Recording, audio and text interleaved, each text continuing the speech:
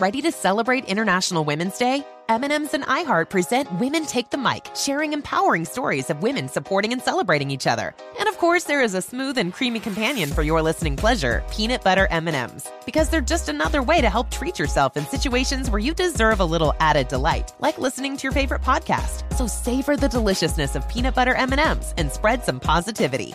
From breaking glass ceilings to dominating in sports and entertainment, women truly are unstoppable. And we're back on Dealing Together, where we help good people who fell for bad deals. First caller? I had to buy 3 identical sweaters to get the 4th free. Ooh, you got fleeced. Next caller, what's your deal? I paid for 20 tanning sessions, but had to use them in a month. Now I'm orange. Ooh, you got burned. Next caller. I traded in my old Samsung at AT&T for a new Samsung Galaxy S24 Plus. How's that bad? I got to choose from their best plans. So, what went wrong? Oh, nothing went wrong. And you're calling to... To request a song? You want a song. Of course. The choice is yours. Our best smartphone deals. Your choice of plan. Learn how to get the new Samsung Galaxy S24 Plus with Galaxy AI on us with eligible trade-in. AT&T. Connecting changes everything. Offers vary by device, subject to change. S24 plus 256 gigabyte offer available for a limited time. Terms and restrictions apply. See att.com/Samsung for details. Infiniti presents a new chapter in luxury. The premiere of the all-new 2025 Infiniti QX80. Live March 20th from the Edge at Hudson Yards in New York City. Featuring a performance by John Batiste. The all-new 2025 Infiniti QX80 is an SUV designed to help every passenger feel just right. Be the first to see it March 20th at 7 p.m. Eastern, only on iHeartRadio's YouTube channel. Save the date at new-QX80.com. Don't miss it. 2025 QX80 coming this summer.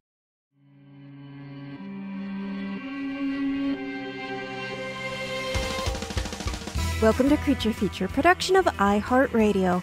I'm your host of Mini Parasites, Katie Golden.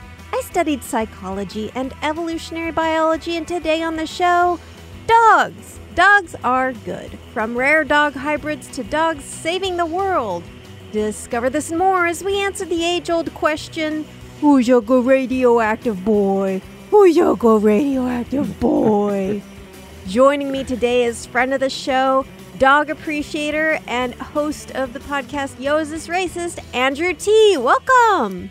Hello, how's it going? Pretty good. Who let the dogs out? It was me. We just walked. Wow. I just took my dog out, and now she's back. Yeah, man, I remember that song. That was such a song. It's the perfect song. It was the perfect song. We reached peak musicality with that song, and we've never flown so close to the sun before or since. I found out recently that the band behind Who Let the Dogs Out, let's see, that song came out in 2000. They had been a band for like over a decade, I believe, before that song came out. Wow. Sometimes it takes a while. Never give up. Never give up. Oh my God. 20 years. They've been a band for over 20 years. Sometimes it takes 20 years to reach that perfect peak song about letting dogs out. Never forget. And asking why. Did we ever find out who did it, though? Because, that was the main question. And I don't know if that's ever been answered. Did they do a follow-up song of, well, turns out it was Steve? Let me see. I'm going to guess Who Let the Dog In? They had to have, right? Yeah. No, they never answered the question? On. Wow. Yeah. Well, at least the albums are not dog. Like, subsequent to Who Let the Dogs Out, the rest of the albums and song titles do not appear to be more dog stuff. Yeah. It's just, which makes sense, because they're artists. This is just one in Who Let the Dogs Out was this is Baha Men, by the way. 1, 2, 3, 4, 5, 6, 7, 8th album. It's dog lightning in a bottle, I guess. Yeah. Fucking just keep at it. Yeah. If you don't succeed, just try 7 more albums. Yes, exactly. Well, and then you will succeed. Yeah, no. That's a promise. It's a promise. You can sue Andrew if you don't succeed after that amount of time. So, Speaking of lightning in a bottle, we are talking about something that is a very rare event, and it is super weird. It is the first ever fox-dog hybrid, which seems to have been discovered in Brazil. So they are calling her Dogsim. I'm probably not pronouncing that correctly. She's apparently a crossbreed of domesticated dog and wild pampas fox called, Whoa. Again, I apologize, I'm going to say this bad and wrong, Graceme do Campo in Portuguese. So she was found in Vaqueria in Rio Grande do Sul State after being hit by a car. She was alive. She was taken to the vet where they thought, okay, she looks kind of weird for a dog, and she's definitely not a fox, but she's not acting like a dog in terms of her behavior. She doesn't look like a dog. So researchers from the Federal University of Pelotas and the Federal University of Rio Grande do Sul conducted genetic tests, and they found this link to the pampas fox, which is nuts. That's so wild. Is it okay? Is this a thing where it's like definitely clear that this is a hybrid, or is it that sort of thing where because I have a, you know, I'm sure these companies make all kinds of ludicrous claims, but like, you know, people that get 23andMe and they're like, you have this much Neanderthal DNA or whatever, like, you know, like that sort of like that, like far back of no. So I mean, first of all, the pampas fox would not at all be like a dog ancestor or vice versa, which is why this is so strange. But yeah, in terms of it being a hybrid, the investigation into its DNA does seem to indicate that it's a recent hybrid. So this Dogsim, which is, I guess they just named this gal Dogsim. And she has 76 chromosomes instead of 78 like typical dogs. And her mitochondrial DNA seems to be pampas fox, which would mean her mother was a pampas fox. And they found in her nuclear DNA a mixture of dog and pampas fox genes, which means that her father was likely a domesticated dog. So, you know, she was treated for her wounds. They did these blood tests on her, and she was taken to a wildlife preserve. So this is a very rare thing. It's not like there's a bunch of dog pampas fox hybrids walking around. Right. Now, this occurred in 2021, and sadly, in March of 2023, she died of unknown causes. There's actually an investigation into her death, but I think that the most likely thing is that when you have a really rare hybrid, that genetic mix can cause a lot of like genetic diseases, problems. So there was probably some underlying health issue that she had that she probably naturally died of. But if this analysis is correct, and this is truly a dog pampas fox hybrid, it is really, really remarkable. This is like a much bigger deal than like a dog wolf hybrid or a zebra horse hybrid, which are both, you know, real hybrids that happen. A domesticated dog and a pampas fox are in the same family, but ancestors of the dog and the pampas fox diverged at least 6 million years ago into two separate groups. So dogs, like our domesticated dogs, like your dog Peanut and my dog Cookie, are in the genus Canis, and pampas foxes are in this genus that's called Lycaeloplex.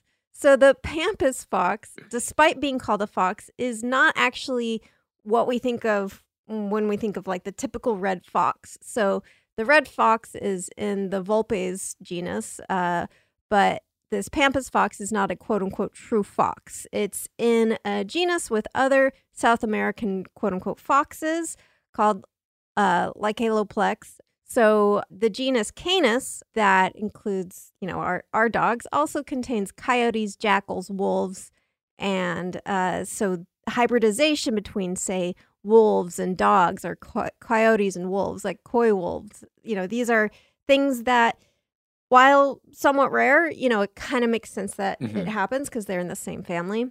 But having this dog and this pampas fox being able to hybridize after being separated by many millions of years in evolution in two distinct genuses, whereas like common hybrids like zebras and horses, coyotes, wolves, tigers, lions, grizzly bears, polar bears are all within the same genus. It's really weird. It's a super weird thing that they've found here. Oh, weird. Yeah. Does that call into question the taxonomy that they had done, or it's just weird? I mean, that's not a bad question. Like, I think that it could lead to some investigation in terms of the relatedness of this Lycaeloplex genus and Canis. But, it could also just be a really rare, weird occurrence. Right. It could be also, one of the theories is that dogs and these pampas foxes are forced into the same areas more. So pampas foxes' habitat being encroached upon by human activity, meaning that they have to get closer to dogs. And so there's more opportunities for dog and pampas foxes to mate. And so even if you have a 0.0001% chance of this happening, if you have enough encounters, I guess it could happen. But it is certainly very, very strange. Right. But it's, right. I guess it's also there's biology isn't hard lines, even though that's how we have to talk about it. Yeah. But right. It's probably not going to happen much. Yeah. Very rarely is there a really hard line in biology. There is typically some exceptions. In fact, this intergeneric breeding is not completely unheard of. So sheep and goats can actually produce jeeps or shotes. So again, very, very rare. But these are two species that are in different genera. And so even more rare, though, which does very, very infrequently happen, are hybrids from different families of animals. So at least the dogs and pampas foxes are in the same family. Goats and sheep are in the same family. Sometimes animals that are in completely different families just are able to hybridize, which is super weird. This has been seen to happen in chickens and guinea fowl, which is, again, super weird. Typically they die before being born, and even if they manage to hatch, they will die young due to genetic problems. But it's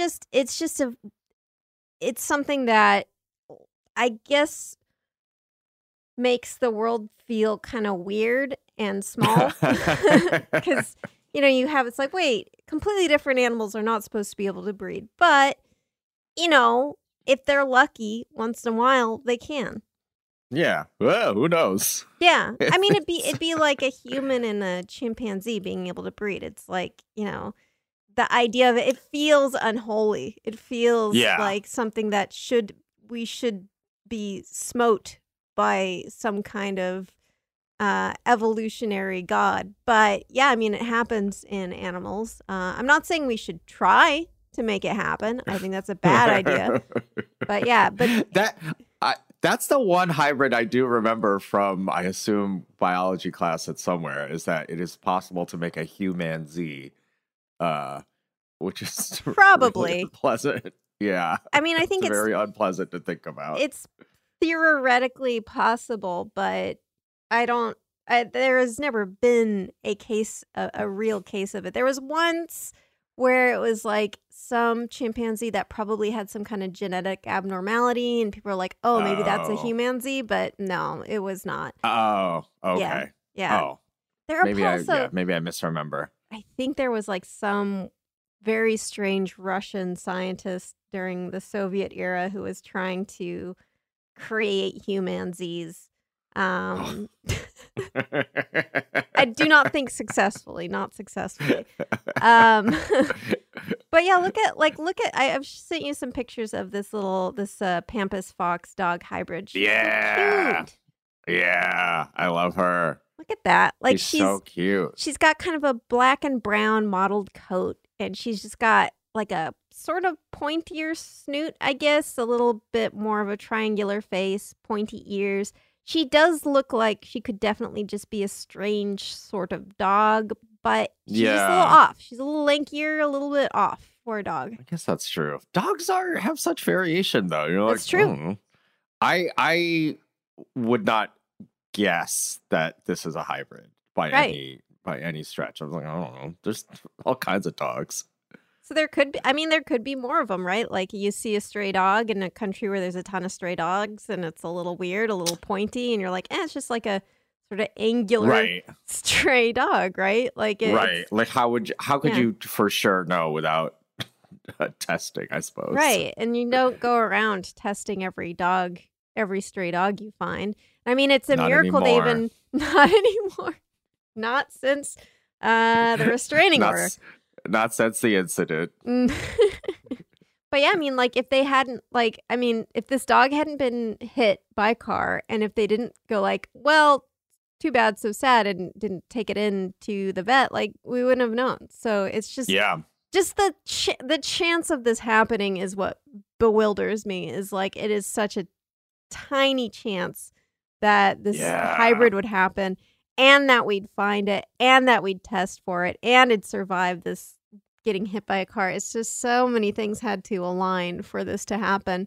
Or maybe these hybrids are happening all the time, but we're just not recording them. Yeah. Well, that I guess is the thing, right? Because it is like, how often would you even bother testing? Like, right. Yeah. Yeah, just like it's really interesting. Following a dog around with like a mouth swab or a syringe, we don't. Yeah. I mean, it's like, and again, they don't let me do that anymore. No, so, not anymore. Not anymore. Whatever. Well, we're going to take a quick break. And when we get back, we're going to talk about some more good doggies who do a good job. Good doggy, yeah, good job. Can Peanut hear me? Peanut, you're a good doggy. No, I have headphones in, but Peanut just particularly just doesn't give a shit about anything. So she's gonna stay asleep, I think. Yeah, Cookies gives very much a crap about everything at all times, which is great. I love That's it. That's the best. Yeah. I'm not tired at all. All right, we will be right back. Witness the dawning of a new era in automotive luxury with a reveal unlike any other as Infiniti presents a new chapter in luxury, the premiere of the all-new 2025 Infiniti QX80. Join us March 20th live from the Edge at Hudson Yards in New York City, featuring an unforgettable performance by Grammy and Academy Award-winning singer, songwriter, and composer, Jon Batiste. The all-new Infiniti QX80 is unlike any luxury SUV you've ever seen. Smart enough to anticipate your needs, even before you do. Every line, curve, and detail was thoughtfully crafted, so everything for every passenger feels just right. Don't miss it. Mark your calendars and be the first to see it March 20th at 7 p.m. Eastern, only on iHeartRadio's YouTube channel. Save the date at new-QX80.com. 2025 QX80 coming this summer. Okay, quick math. The less your business spends on operations, on multiple systems, on delivering your product or service, the more margin you have and the more money you keep. Obvious. But with higher expenses on materials, employees, distribution, and borrowing, everything costs more. So to reduce costs and headaches, smart businesses are graduating to NetSuite by Oracle. NetSuite is the #1 cloud financial system, bringing accounting, financial management, inventory, HR into one platform with one source of truth. With NetSuite, you reduce IT costs because NetSuite lives in the cloud with no hardware required, accessed from anywhere. You cut the cost of maintaining multiple systems because you've got one unified business management suite. And you're improving efficiency by bringing all your major business processes into one platform, slashing manual tasks and errors. Over 37,000 companies have already made the move. So do the math. See how you'll profit with NetSuite. Now through April 15th, NetSuite is offering a one-of-a-kind flexible financing program. Head to netsuite.com/stereo right now. netsuite.com/stereo. netsuite.com/stereo. Are you ready to share some joy and celebrate International Women's Day? M&M's has partnered with iHeart for Women Take the Mic, treating you to the most uplifting and empowering stories of women supporting and celebrating each other. And of course, there is a smooth and creamy companion for your listening pleasure, peanut butter M&Ms, because they're just another way to help treat yourself in situations where you deserve a little added delight, like listening to your favorite podcast. So grab a handful of that creamy deliciousness. Kick back and spread some positivity into the world. From smashing glass ceilings to breaking records in sports, on stages, and at the box office, women are crushing it in every way imaginable. And with peanut butter M&Ms by your side, relax and keep listening to Women Take the Mic podcasts as you dance your way through inspiring stories, share laughs, and savor the deliciousness of peanut butter M&Ms and the unstoppable force of women. Happy International Women's Day. Okay, we are back, and we are talking about dogs who are amazing and good and so wonderful, and I love them so much. So I have talked about how dogs have incredible noses. Their sense of smell is something that is hard for the human mind to conceive. They have such sensitivity and complexity of their senses, their smelling senses. I really think that for a dog, smelling things is as rich and deep an experience as like seeing things or hearing things is for a human. Like reading a book for a human, for a dog is like smelling another dog's butt. It's just like I am reading your Facebook profile, except it is your anal glands. Yeah, and it is certainly most people are not like that, but not all people are not like that. Yes, that makes sense. I feel like this restraining order is making more and more sense. But so Peanut, your dog, does she like to smell things? She does. She just before we started recording, she like went outside and just not even smell. This is also just so gross, but she was like really going to town on a corner of a sidewalk, which I assume was where someone had peed. And then just took like a little teeny tiny lick. And I was like, oh my God, that's so gross. Sometimes you got to taste the stain. Sometimes there's a mystery stain and you got to taste it. Yeah. Always taste it. So dogs have this wonderful, extraordinary sense. And they are also amazing animals that have co-evolved with us. And for whatever reason, want to please us. So with these powers combined, we can teach dogs how to be super dogs who can use their sense of smell to do amazing things.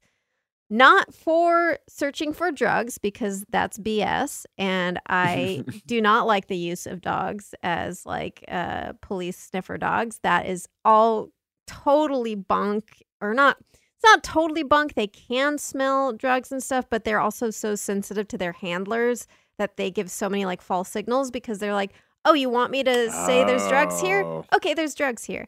So not so much a fan of that. But what I am a fan of is using dog smells to save the environment. So there are dogs that have been trained how to help sea turtles. So sea turtle populations are vulnerable, and so conservationists often inspect the beaches where sea turtles lay their eggs to protect them from poachers, both animal poachers and humans. So they want to protect them from scavengers. I know it's like one of those things where we're tipping the scales sometimes because scavengers want to eat food, and right. You know, why.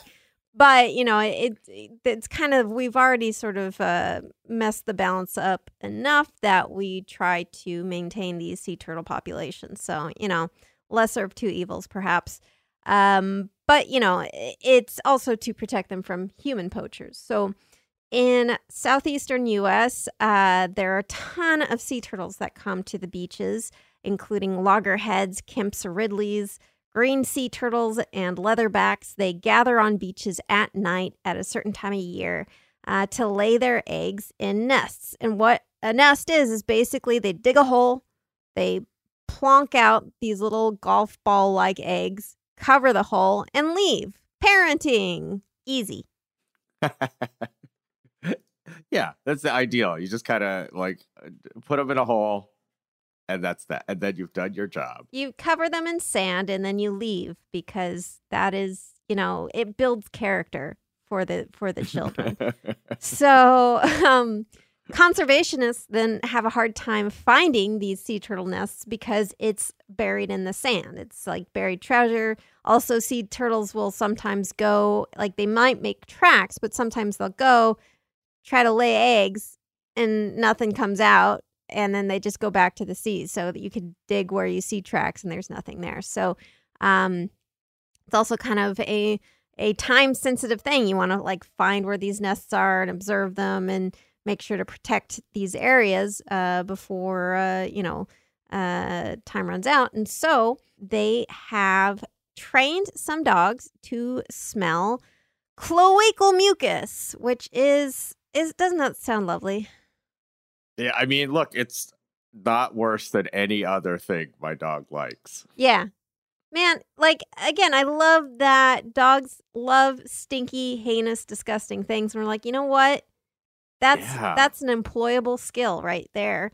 So next time your dog smells like some pile of goo on the ground and you don't want to know what it is, just remember there are dogs out there that use that skill to find cloacal mucus and save the turtles. So, cute. I'm loving it. So there are some professional sea turtle egg sniffers. There is Dory, a Florida mutt, who was rescued from the side of the road in Florida, and Captain Ron, who is a beagle, who's apparently also a captain. They were both trained by dog behavioral expert Pepe Perullero to detect these eggs, and they have been tested, and they can be more accurate and more efficient in certain circumstances at detecting sea turtle nests than humans. So essentially, the dogs are after our jobs. Oh, yeah. Yeah. That's okay. Now I'm anti-dog, I guess. Right. Boy, a lot of triangulation here. Yeah, I mean, we were worried about automation and the robots taking our jobs, but it was dogs the whole time. They're going to take our jobs. And then you're just going to, gotta try to go to McDonald's and there's a dog with its, giving you a burger. And now I'm pro dog taking our job. God, there's a lot to think of. I feel that's the like, thing. yeah. It's a complex issue. Right. I mean, if you don't mind, like, if they get a little bit of, like, slobber in your fries, Yep. Right? The evidence suggests I don't mind, given how I live my life, so. Like, and they're, if you think they're only coming after service jobs, they're probably going to start a podcast, too. So I'm going to be out of a job, because who wouldn't rather listen to a dog than to me, like, honestly. Oh, man. Do they make dog podcasts? I guess they make something. They must, right? There must just be a podcast that's like just a dog sort of breathing. I guess there's those like, I think spam YouTube channels that are just like 4 hours of a squirrel. Right. Yeah. Is there like dog ASMR that's just the sound of hot dog breath, stinky dog breath? There has to be, just because it's like, why not? Right. There's ASMR of everything, and there's podcasts of everything. Maybe Cookie and Peanut should start their own podcast where it's just kind of mouth sounds, licking sounds, or just dumb weird humans, right? Just other weird, like, this wouldn't even let me lick any pee, right? What an asshole! Yeah, exactly. Complaining about owners. So it's happening. The dogs will take all of our jobs. But, apparently dogs and conservationists can work together, such as the case with sniffing out invasive species. So in Alberta, Canada, trained dogs, such as Hilo, the Black Labrador, checks the hulls of boats for invasive mussels and sniffs out invasive boar turds, which is just like, that must be candy to dogs. Like, boar turds? Are you kidding me? And they also can detect the aroma of invasive plants. So it is a really important job because, for instance, an invasive mussel, the bivalves that can cling to things, it can be a larva of a mussel can be the size of a grain of rice. So visually, it might be really hard to see, but having the dog's keen nose can help spot these really tiny mussels, and that can prevent invasive mussels from causing mayhem in the local waterways, which is really dangerous for the local ecosystems. It also costs a lot of money. So humans will be looking at the same boat and visually looking for anything while the dog is sniffing out anything. So they're working together. Humans have really good vision and dogs have really good sense of smell, and we're combining those to be the ultimate kind of unit. Yeah. And it is like, how good are your eyes really compared to, like especially finding a little mussel. It seems like nose is by far the best way to go. I might even have to use my nose, given the senses I have available. Yeah, to be fair, human beings, like in general, our eyesight and our color kind of spectrum, while not the best in the animal kingdom, it's pretty good. Like we have a wider range of colors that we can see than dogs, and so our visual system in terms of detail is probably better than a dog. But dogs' sense of smell is like ridiculously better than a human sense of smell. So it is. I just think it's kind of cute that we have like us and wolves were like, hey, we have different skills here that we're gonna share. Mm-hmm. Okay, fine, you can breed us to look really cute. But essentially, like, we bring we're the nose of the operation and you're the eyes and hands of the operation, because those opposable thumbs give really good butt scratches.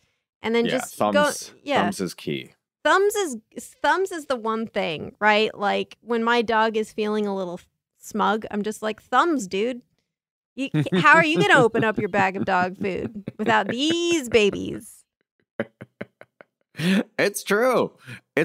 Peanut actually is like also like I was watching my friend's dog and I kind of forgot because they were about the same size, but this other dog was much more of a go-getter, and I didn't realize I had to like quite hide the treat bag the way I ultimately needed to, because it was like, oh, like a dog with wherewithal will just open the out of right with their mouth. Yeah.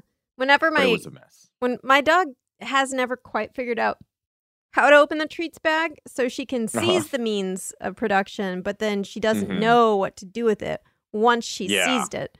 So like she has it, and you can tell she feels the power and the autonomy of being able to treat herself. But then that final step of opening it up, she is befuddled. Well, yeah, this one in particular was more of a brute force sort of situation. Yeah, just sort of tearing it open. Powered through it. Yeah. Yeah. Cookie, I should mention, is a small dog. She is little, and though she is fierce, she does not have much in terms of raw power. So she has to invent other ways to terrorize me, including stealing my socks. Holding things hostage is kind of her technique, like my socks, documents. She can hear the printer, and she will run over and grab documents right out of the printer because she knows those are important and I want them. Oh my God, that's so cute. Yeah, she's that's wild. Malicious secretary. And you have a printer? I haven't seen one of those in years. Yeah, it's a relic of the past. And I have a blood pact for all of the printer ink. So I got to make use of it. Oh, yeah. It's time to start making your own. $5,000 a month for that printer ink. Oh, God. Well, we are going to take a quick break, and when we get back, we are going to talk about some rad dogs, as in they are radioactive. We will be right back. Witness the dawning of a new era in automotive luxury with a reveal unlike any other as Infiniti presents a new chapter in luxury, the premiere of the all-new 2025 Infiniti QX80.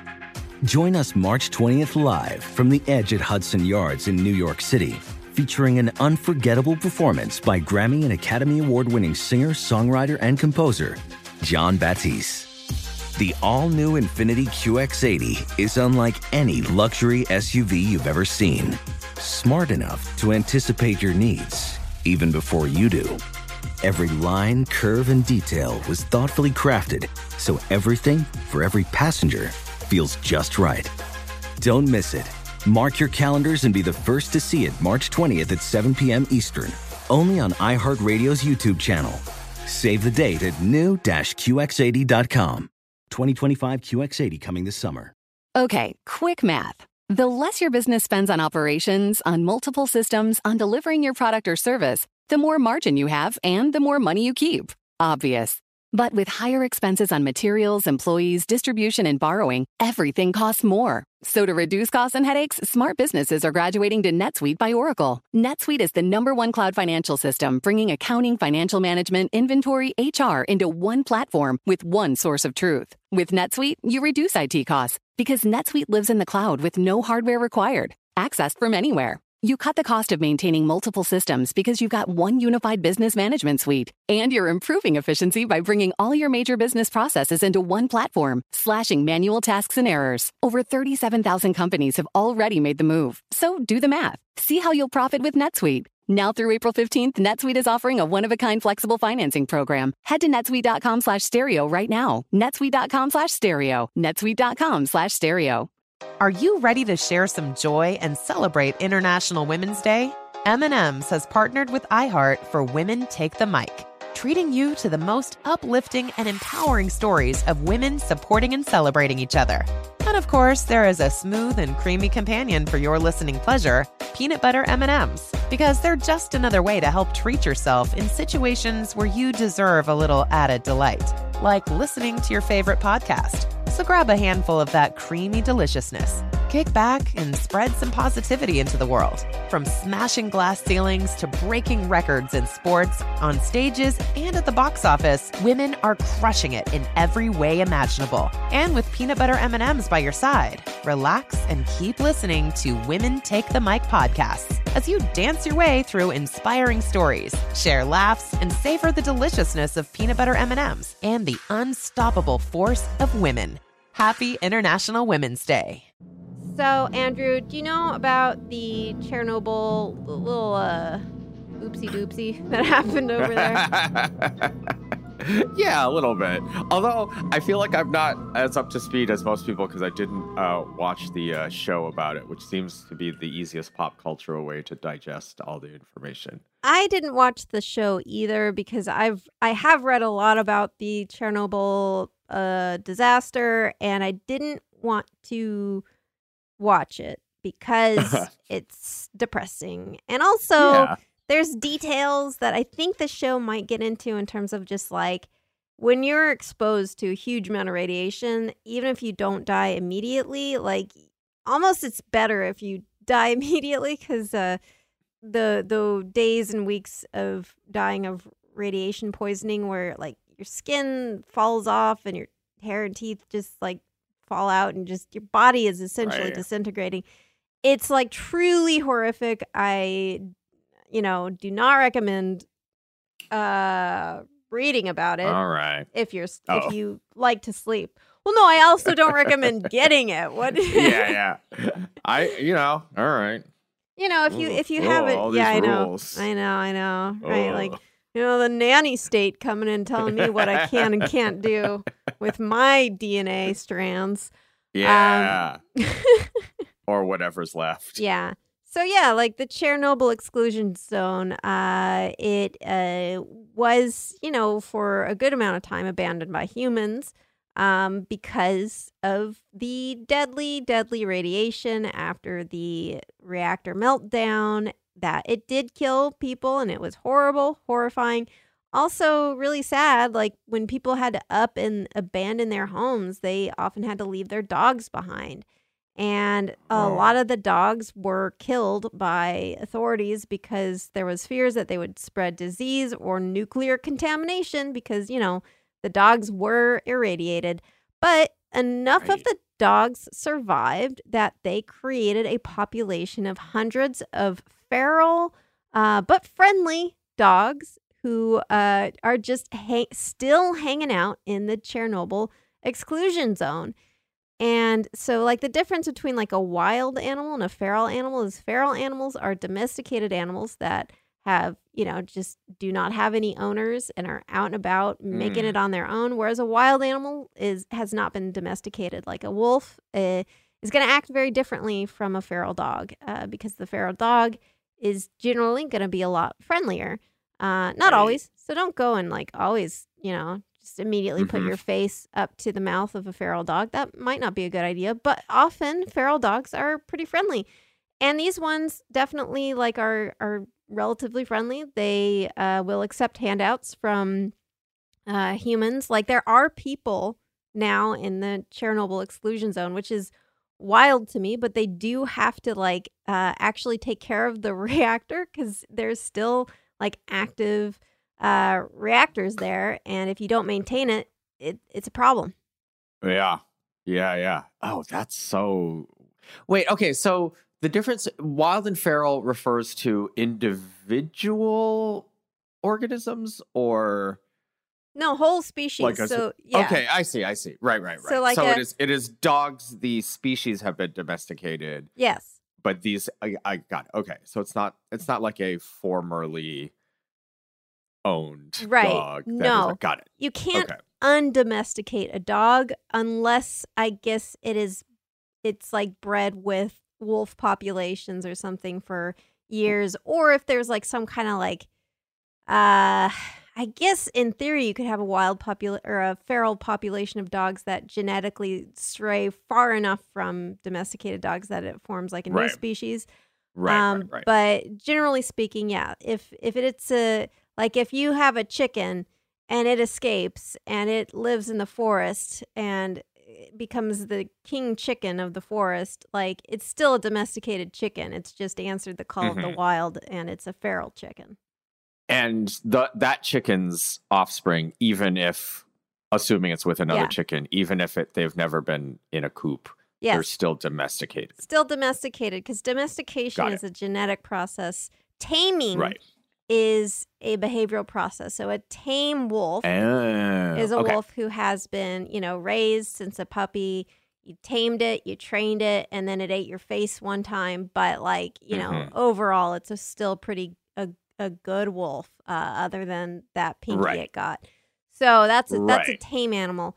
Domesticated animal is like, you know, a chicken or a floppy-eared bunny or, you know, a cow, like something that has been mostly bred, but or whatever, to need to coexist with humans. Yes, that we have tinkered around with its DNA so it doesn't want to kill us. Right.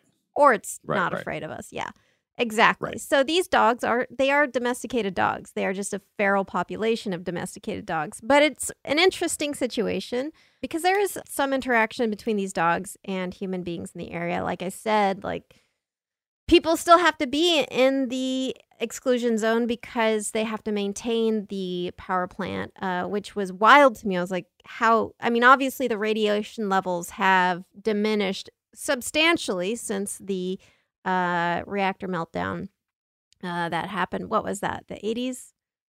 Yeah. Like the 70s? Wait, listen, we could have watched the show. It's all in there. Chernobyl. I believe it's the 80s. Disaster. 1986. Wow. For once in my life, I remembered a history fact. So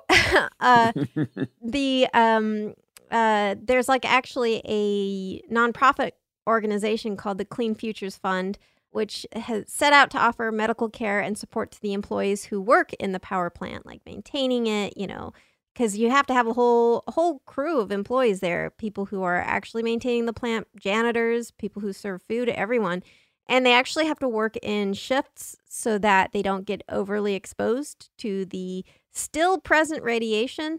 So like they'll do like a couple weeks on, a couple weeks off so that they don't, get overly exposed. But obviously still like there is a concern about their health. So there's this organization, nonprofit.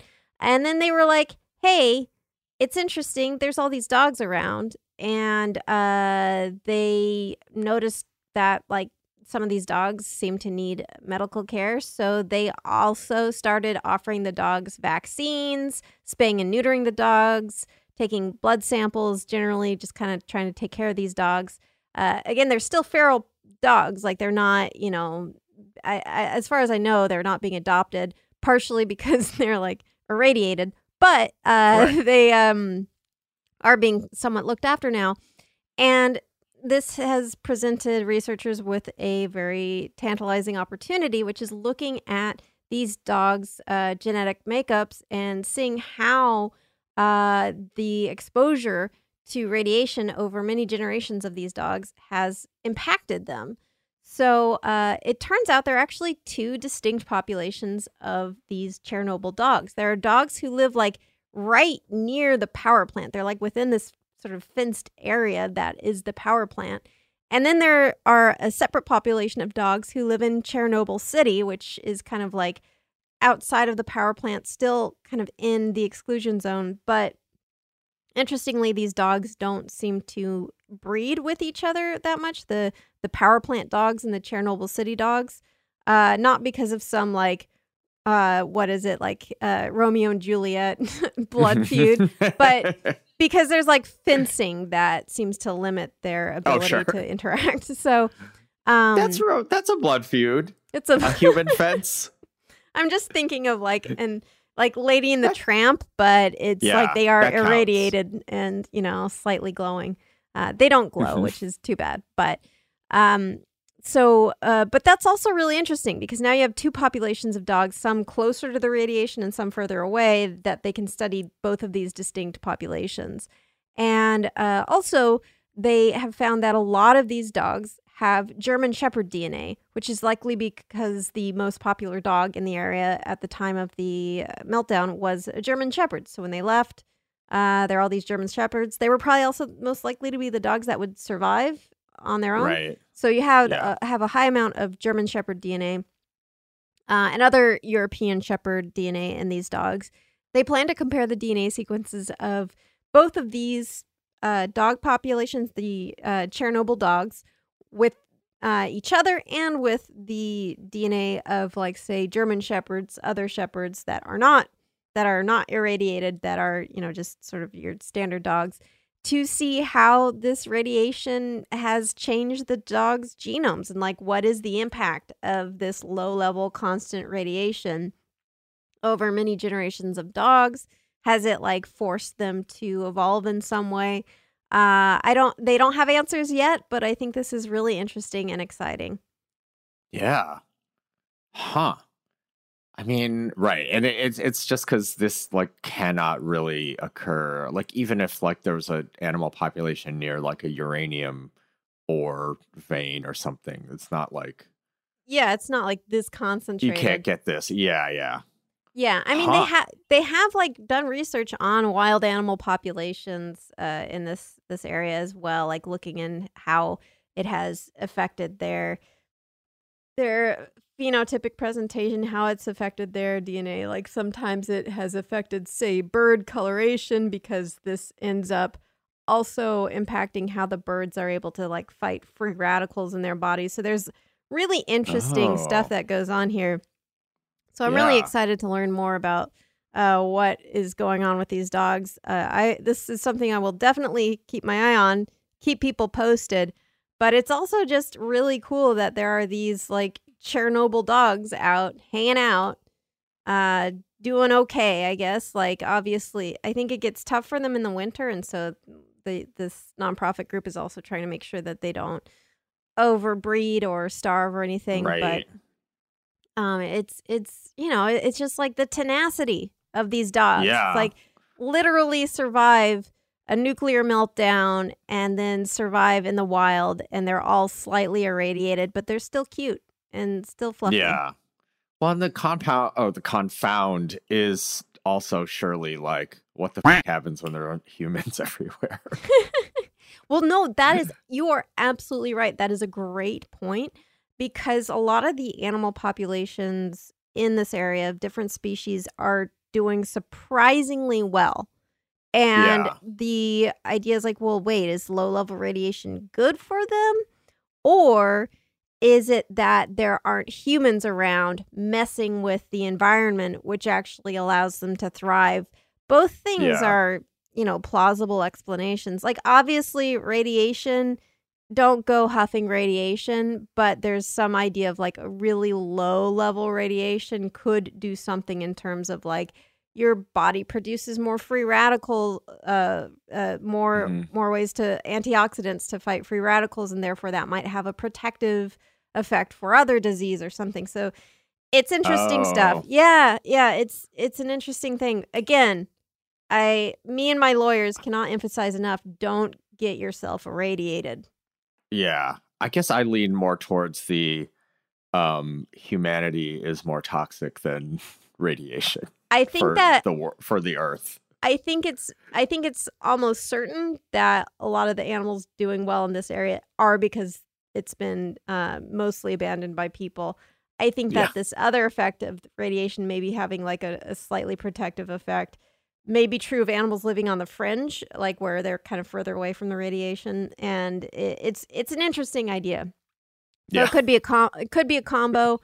I'm hoping that these dogs do well and that the radiation gave them cool powers. I know that's not how it works, but sometimes, I can dream that like we'll get some psychic dogs out of the deal. or just very bright dogs. Right. Just like highly intelligent, irradiated dogs who know nuclear secrets. What could go wrong? I guess that's true. They can't do anything about it. No thumbs. Yeah. No thumbs. That's right, baby. You wanna turn the key to start a nuclear war? Where's your thumbs? I don't see them. Yeah. I would actually feel safer if dogs were in charge of nuclear weapons. I don't think they'd ever use them because they're good. Because dogs are good boys and girls. I don't know. My Peanut feels like she would sell out the earth for just a few treats. Okay, addendum. Only dogs excluding Chihuahuas and Pomeranians. Yeah.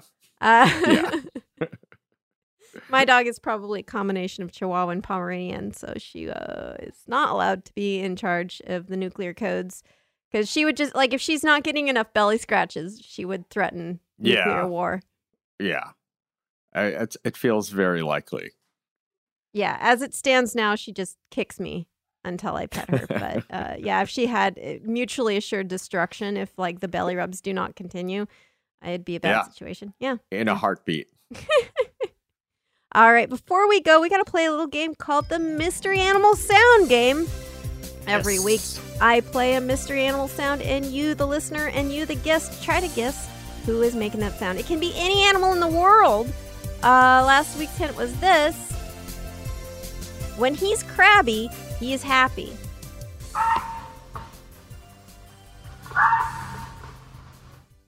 All right, did you hear that little yelp? Yeah. I'm trying to think. I'm gonna go with an otter. Interesting guess. I mean, okay, this is very interesting because, like, you're close in terms of its diet, but not the animal. So this is the crab-eating fox. So congratulations to Robert S., who guessed correctly. Remember how we talked about the pampas fox earlier? Yeah. So this is in the same genus as the pampas fox. This is not a true fox, but a South American canid in the genus, I can never say this good, like Lycaloplex. So crab-eating foxes look similar to a fox. They're gray. They have a fox-like snout, a little fluffy tail. They only get up to around 15 pounds, which is about 7 kilograms. But it's more closely related to a rare canid called the short-eared dog, which lives in the Amazon, than it is to any kind of red fox. So the crab-eating fox, as its name suggests, eats crabs. They hunt in monogamous pairs, and when they get separated, they will call out for each other like these little yelps. They make other sounds too. I had a dickens of a time trying to find any audio online of this the crab-eating fox making sound. They are typically quite quiet. So I just found this on a random Facebook page of a random organization that studies animals, and it was all in Spanish, so it was a little tricky for me to figure it out, but I found it. So there you go. That's what it sounds like.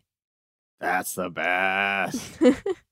Plus, love to eat a crab, so it's highly relatable. Right, I know, right? Like, man, these fox delicious. I watched a YouTube video recently of a stingray eating a king crab, and it was wild. Nice.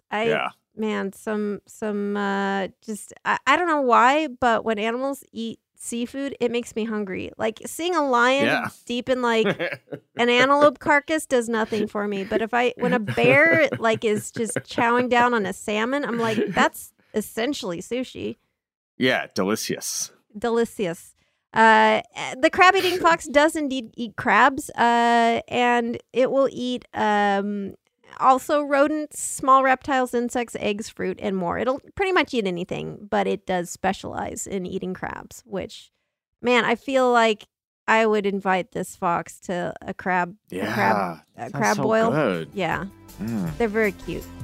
All right, on to this week's Mr. Animal Sound. The hint, this baby has one of the longest snoots, but definitely don't boop.